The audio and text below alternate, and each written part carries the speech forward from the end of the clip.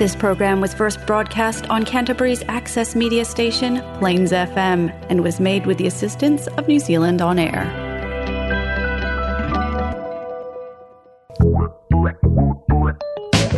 It's time for Bookends. Kia ora, welcome to Bookends with Maureen Wright and Ruth Todd. And it's getting near Christmas and I am looking at books that I want to buy for friends, and there's some wonderful books in the bookshops. There surely are. And today I'm talking to local writer Bill Nagelkirk about his latest novel, which is for children and very young adults, I'd say. So there's one to put on your Christmas list. And all the followers of Paul Cleave will be wanting his 13th novel, The Pain Tourist. It's probably the best, which I always say when he brings out a new one. But he's also got, can't tell us much about it, but very soon there will be a 6-episode TV program on The Cleaner, his very first book.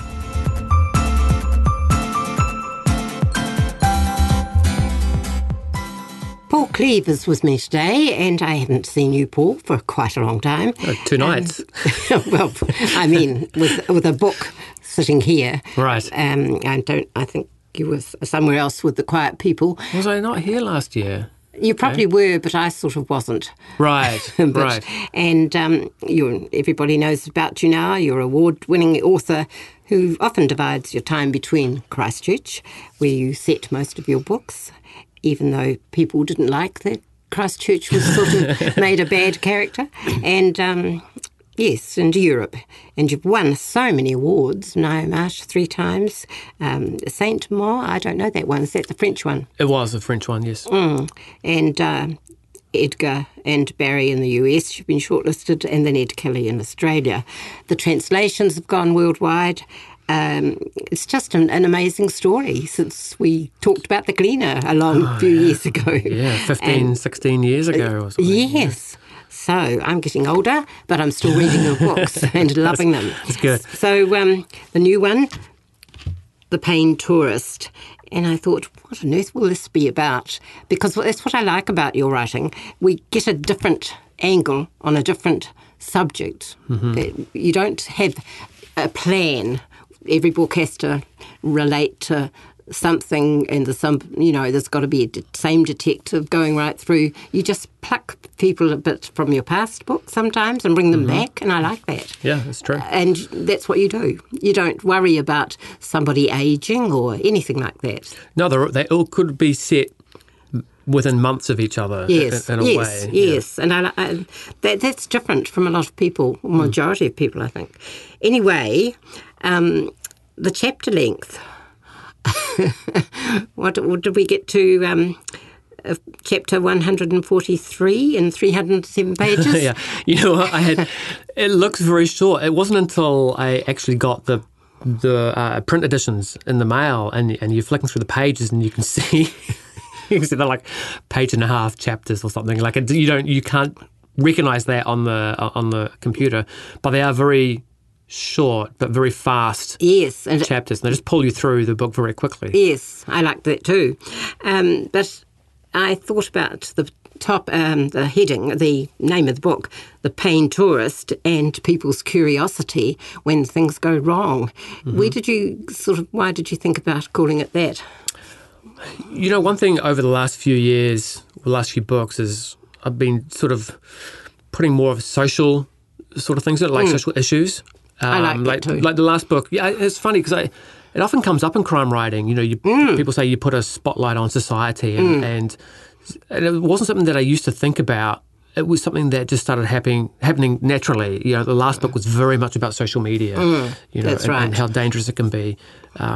This one is more about our obsession with true crime, how it becomes fictionalized, how many of us become addicted to Netflix, you know, who have every second show this is about a person who got murdered, or how many reality TV shows, this is about a person who got murdered, how many podcasts, this is about a person who got murdered. But these are real people, you know, and exactly. there's a difference between true crime in the sense of you're learning from it, and it can be helpful, and the sense of true crime as in we're being entertained by it. And that's what this is about. That's what it's a character in the book who coins the phrase pain tourist, and it's about people who are obsessed. When that obsession becomes more, we're watching TV shows and listening to podcasts isn't enough, and they will start going to the houses, following people, or, putting themselves into the lives of these people who have suffered, collecting souvenirs from their houses. Scary. And then it becomes to a point where even that's not enough, and they really want to walk in their shoes. I met a guy once who goes to funerals like that. He doesn't go when people die. He doesn't know about that. But he reads the funeral notices, and he's often hungry. And he says he goes for the food and to hear the people talk about what this person was like. And I know people who do that regularly. That's sort of same sort of pattern, isn't it? Mm-hmm. Going to something to do with death. And what I liked about this is that it's so complex. You're looking at two groups of people, aren't you? You're looking at the baddies and you're looking at the goodies, like Rebecca Kent, and Tate comes back into this book, which I loved, who used to be her offsider, and or she was his. And then I wondered about writing baddies and writing the police or whoever is on the side of the victim. Do you do that in the same way, or do you? How do you differentiate that? I think it's good to have the greys in there as Yes. well. Have the people who are trying to do the right thing but have to do bad things to get there, or vice versa. I think it's fun if you can take a reader on a ride. I don't do it in this book, No. but where you can have somebody at the start of a book who you can go, wow, that's a really, really bad person. But by the end of the book, you can go, oh, yeah, I can see why they would do that. And, Yes. and you get on side I like with that them. too. So it's about really about James Garrett, 11-year-old with a 14-year-old sister, and he got her out the window when he heard people in his house down below he was upstairs talking to his parents and what's going on, and he gets shot in the leg and he's into a coma in hospital for the next 9 years. Yeah, shot in the head. Yeah, he... it's basically he wakes up to a home invasion, Yes. and he sneaks up to the top of the stairs, and he's sort of looking. He can see what's happening downstairs, and he knows that these bad men are in the house, and he hears that they're going to come for the children, and he rushes into his sister's bedroom, and he's trying to warn her, and she doesn't believe him, and ultimately he sacrifices himself in order for her to get outside. But yes, he becomes a victim, and he is shot, and it leads to a 9-year coma, which ultimately he does wake up from. We're into a different world. And it's like a dream life in the coma, and yet he connects with the real world going on at the same time. Immediately, you have this chapter where he's been shot, and then you have this kind of interesting chapter from the doctor's point of view, where the doctor's trying to save his life, and then suddenly it jumps into, I use italics for it, but suddenly you go back to James' point of view where his parents are not shot, he's not shot, his dad, is being heroic, his mum manages to get hold of the gun, and everything turns out well, they become heroes, and everything's great, and he essentially lives this 9-year alternative life in what he ends up calling coma world, where in the real world he's just lying in a hospital bed acting as a sponge, like he's everything going on around him he soaks up, and he turns it, becomes this narrative for coma world. But while in the hospital, he does hear some bad things that ultimately, when he comes out of the coma, lead to another investigation of a murderer. That was very clever, because I think you need to suspend belief sometimes when you're reading any kind of novel. I don't know whether anybody's lived more than 9 years or even 9 years. I thought that was, but it was needed to make this sound real, if you know what I mean. Yeah, it does come across like, oh, this is a real thing. I can, Yes. and that's always the thing. It's, that's just what this book is. Yes. If you read Harry Potter, wizards aren't real, but No. it's a book about doesn't matter. wizards. Yeah, Yes, yeah, that's right. So this is a little different from the others, but I also didn't want to write the last book again or the previous book. You are going for different plots and you are pushing the boundaries. But when you do come up with something like this, and I had it a couple of years ago with The Killer Harvest as well. You have to sell it. You've got to make something implausible sound plausible, and if you can do that, then you can write whatever you want. Well, you certainly can, especially at this stage of your career. Yeah. Everybody loves reading your books. I mean, people don't read the new Lee Child book and go, I can't believe he got off another bus in another town and straight into another crime scene. That's just what it is. You go along with that. You go along with it because you just want to enjoy the ride. That's right. So the other exciting news, besides the Pain Tourist, which is everybody's got to read, is the TV series. Mm-hmm. And I don't know how much you can talk about that yet, but probably not much. But we're looking forward to it. Right. And we go back to the Kalina, and you bring the Kalina into this story. Yes. And that kind of links with me, and I thought, I think that's going to be the TV series. So that's going to interest people too. Yeah. This book riffs off the Kalina by having a guy impersonating a copycat killer who's pretending to be Joe Middleton. But it's also a reminder for readers that these characters are still actually out there, because again, it's been 16 years for me, but for them it's all like a year, so it's still kind of active. And I remember we talked about it and being a movie because I thought it was different. I knew you had something that was different from other crime writers and that this would develop. And so it has, of course, over these years. And I think I like that. I like that every book is different. You've got an amazing imagination and a wry sense of humour, and you go for it. And that's what I like about you. And I think why your reading audience in Europe and everywhere now, and America, just has grown and grown and grown and continues to. It was actually advice my editor said to me years ago. She said there's a real danger that when some authors get to books 7 or 8, it becomes easier just to phone it in. And that's always stuck with me. So that's why the books are quite different. And I think there's, I don't know, what did Kevin, when in the launch last Thursday night, what did he say about you that, he's a bit lazy? And I thought, anything but. Yeah, he's just joking. But he's just joking. But then, you don't do that. You don't become I don't know, there's some writers I've read in the past, but I don't read them anymore because they've become a formula. I've got a couple like that, which I can't read anymore, for that exact reason where, 50% of the novel, and okay, it's this guy, but it won't be, and then they make you think it's this person, and it won't be, and from every other book of theirs you've read that you find out 4 pages before the end who it's going to be. So therefore you lose faith in what you're reading.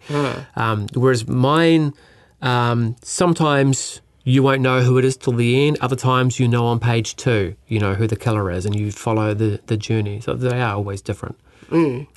Well, all your reviews, look at the reviews at the front of the Pain Tourist. I haven't seen a list like that before, I don't think, in any of your books, but it's grown and grown and grown, and it's still growing. That's exciting. It's been a lot of work, but we're finally, it's getting there. Yeah, well, it's got there, and now it has to go higher. Yeah, hopefully the TV show will bring new readers to the yes, books. It will, and go to the past books, because this is the 13th, isn't it? It is. So it would be really nice to have books which, to give them a second life, because people aren't buying books that are 10 years old, and suddenly they might. I think they might too. So Paul Cleave with The Pain Tourist is published by Upstart Press. How can you catch a killer when the only evidence is a dream? You're listening to Bookends on Plains FM 96.9. The Ghost House is the latest novel from Bill Nagelkirk. Bill is a local, a Christchurch author, and he's written a number of short stories, poems, plays and books for all ages. As well as that, he's a translator, translating people's books from Dutch into English. He's won the Storylines Margaret Mahy Medal and the Lecture Award, and The Ghosts on the Hill in 2020 was a Storylines notable book and joint winner of the 2021 Storylines What Now? Kids Pick Award. So, Bill, I think we've established that kids like your books. I hope so. I've been writing a long time, so I've tried my hand at different things. And this latest, The Ghost House, I think it's acknowledged that kids are pretty keen on reading about ghosts and ghost stories, aren't they? It's a popular genre, definitely. Yeah, and as a child, I really enjoyed reading ghost stories as well. So they've been amongst my favourite stories over a long period of time. This isn't a scary ghost story, though. It's not really. A scary ghost story. I've read a lot of scary ghost stories, but I didn't want my story to be too frightening, more intriguing and interesting rather than scary. So we've got two very big events recorded in this book. The first, of course, is the earthquakes, yes, which turned part of Christchurch, the red zone, into a huge area full of ghosts. Full of ghosts, yes. And you've also documented COVID in this book as well. Yes, there was the first draft of the book was written pre-COVID. I was driving past the residential red zone, and the idea struck me that I really like to commemorate what used to be there and what might be there in the future. Then when Cuba Press, under the Ahoy imprint for children, decided to publish it, we were in the COVID period, and Mary, the publisher, suggested maybe bringing COVID just lightly into the story too, just to bring it right up to date. So that's what we did.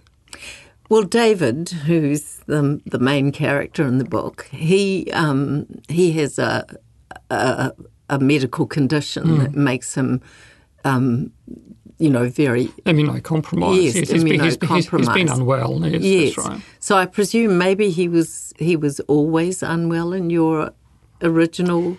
That's right. Yes, he started off in the original version also a boy who's recovering from a serious illness. His family have come to Christchurch, bought a house just on the edge of the residential red zone, but it's not an area that he's been able to go and explore other than looking at it from his window. He's also a keen cricketer, and he's keen to play the summer game, but he's not quite well enough yet. And in a moment of frustration and anger, he runs from his house into the red zone, where he he meets a house, an old villa that looks as if it's falling apart, quite hidden. It's a villa that seems to speak to him, telling him that it needs to be saved. And of course, when a house talks to you like that, you have no choice really but to go back to it, which is what he does on a subsequent day. And he finally meets Agnes. He meets Agnes Bright, who says that she's living in that house, whether she is, living there in the sense that she owns the house as she says she does, or whether she's squatting there. David's not sure, but it's a mystery that he wants to solve, and it keeps bringing him back to the house until he finds out what is actually going on. And Agnes tells him, or through Agnes, he learns a lot about what life in the red zone was like, but not just pre-earthquake, pre-earthquake. Well, Agnes has a long history of living in the residential red zone. She was born in the house that that David encounters her in, and she's able to share some of her personal history with him. Not in a way that's didactic, I hope, but in a way that David finds interesting and a little bit disconcerting too. how can she still be living in this house without water, without electricity, without all the services that people living in the suburbs are used to? So it's a real mystery for him as to what's going on. But yes, she has a long connection with the red zone. And as he wanders through the zone to and from the house, he also meets other people as the residential red zone is starting to regenerate. So it's an interesting experience for him because he's also at the point of, I was going to say regenerating, but not quite, but he's getting better. So there's a bit of a metaphor going on here as well.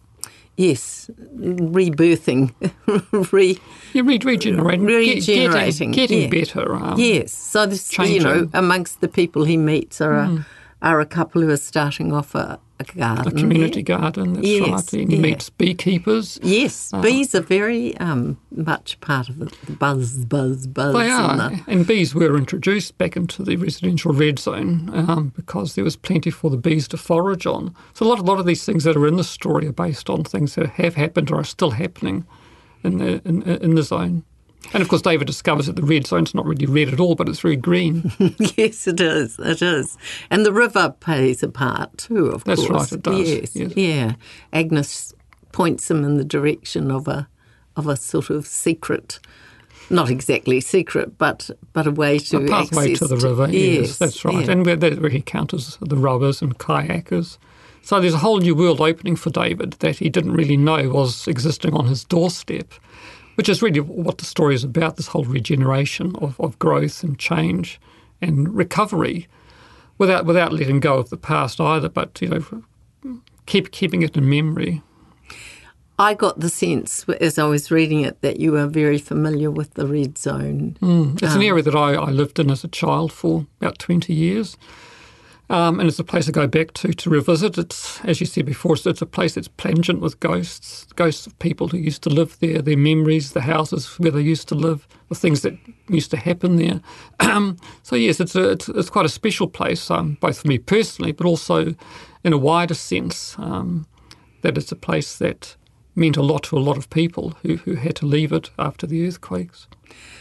So this story is going to resonate particularly well with kids who've grown up in Christchurch, and even if they, have been born since the earthquakes, they're going to be very familiar with the red zone, what it looks like, and they're going to see it, as it regenerates and becomes reconstituted. That's right. But I think also, any other children reading it who are not from this particular area, they're going to get a sense of how special that place is. That's right. I hope so. And I hope also, too, that the children reading the story will take away the idea that that things do change, that there are catastrophes which can be overcome, and that, yes, the ghosts that we encounter may not always be the scary kind of ghosts that we read about.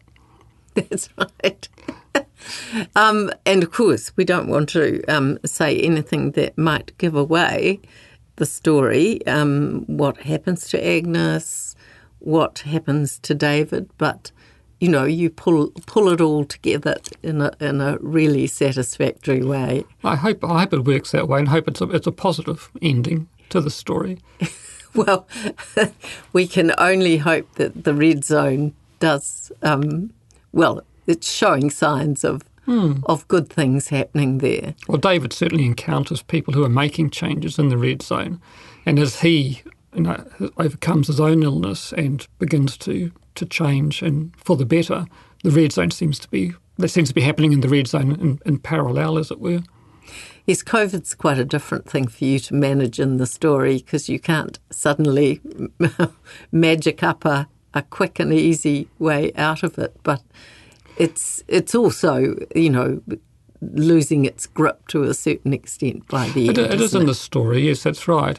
But I guess it's a reminder that, things do happen, do change, catastrophes occur, disasters happen, and people hopefully survive those.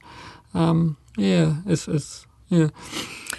Bill, I know you've been translating books from Dutch into English. Is there any sense that you might be able to translate your own book back into Dutch? I don't think I'm good enough to do that. I'm okay doing it from Dutch into English, but English into Dutch is a little bit more tricky, since Dutch is not a language I speak on a regular basis. So it works one way, but not the other side. I don't think I'll be translating this into Dutch. Maybe someone else will. Maybe someone else will. That would be nice. Yes, it's interesting, isn't it? The work of a translator. The what you have to do to be able to bring not just change the words, but bring the spirit of a book through. It's well. keeping the sense of it. That's right. About a year ago, I translated a novel for an American publisher called I'll Keep You Close, which was about family trauma over a number of years. The story of a girl who discovers her Jewish heritage, and the fate of her family back in World War II. And obviously it's a very Dutch story in the sense that that's where it's located. But having to translate it for an American audience, one had to keep a sense of what American children might be able to take from it in terms of their understanding, in terms of the way the language was used. Even simple things like a toasty maker, for instance, had to be translated in a sense that the American children would understand that it was a panini press. And that's just one example of small things like that, which make whole translating very interesting. Well, you're obviously a multi-talented person, and I can thoroughly recommend this latest book from you, Bill, to go into somebody's Christmas stocking or be under the tree. It's called The Ghost House. It's by Christchurch writer Bill Nagelkirk, and it's published by Ahoy, which is the imprint, children's imprint of the Cuba Press.